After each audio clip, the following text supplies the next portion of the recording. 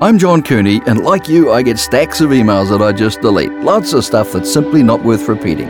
But these words from the parent of a child with cancer struck a chord with me, and they might strike a chord with you too. Just for this morning, wrote this mum or dad, I'm going to step over the laundry and take you to the park to play. Just for this morning, I'll leave the dishes in the sink and let you teach me how to do that puzzle of yours. Just for this afternoon, I'll turn off the phone and the computer and sit with you in the backyard and blow bubbles.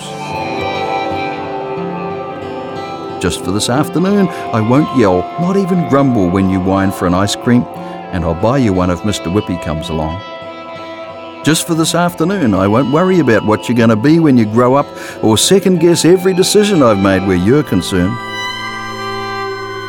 Just for this evening, I'll let you stay up late while we sit on the deck and count stars, and I'll hold you in my arms and tell you a story about how you were born and how much I love you.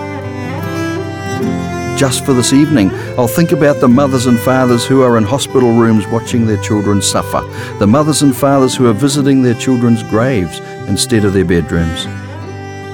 And when I kiss you goodnight, I'll hold you a little tighter and ask God for nothing except one more day. Made with help from New Zealand On Air.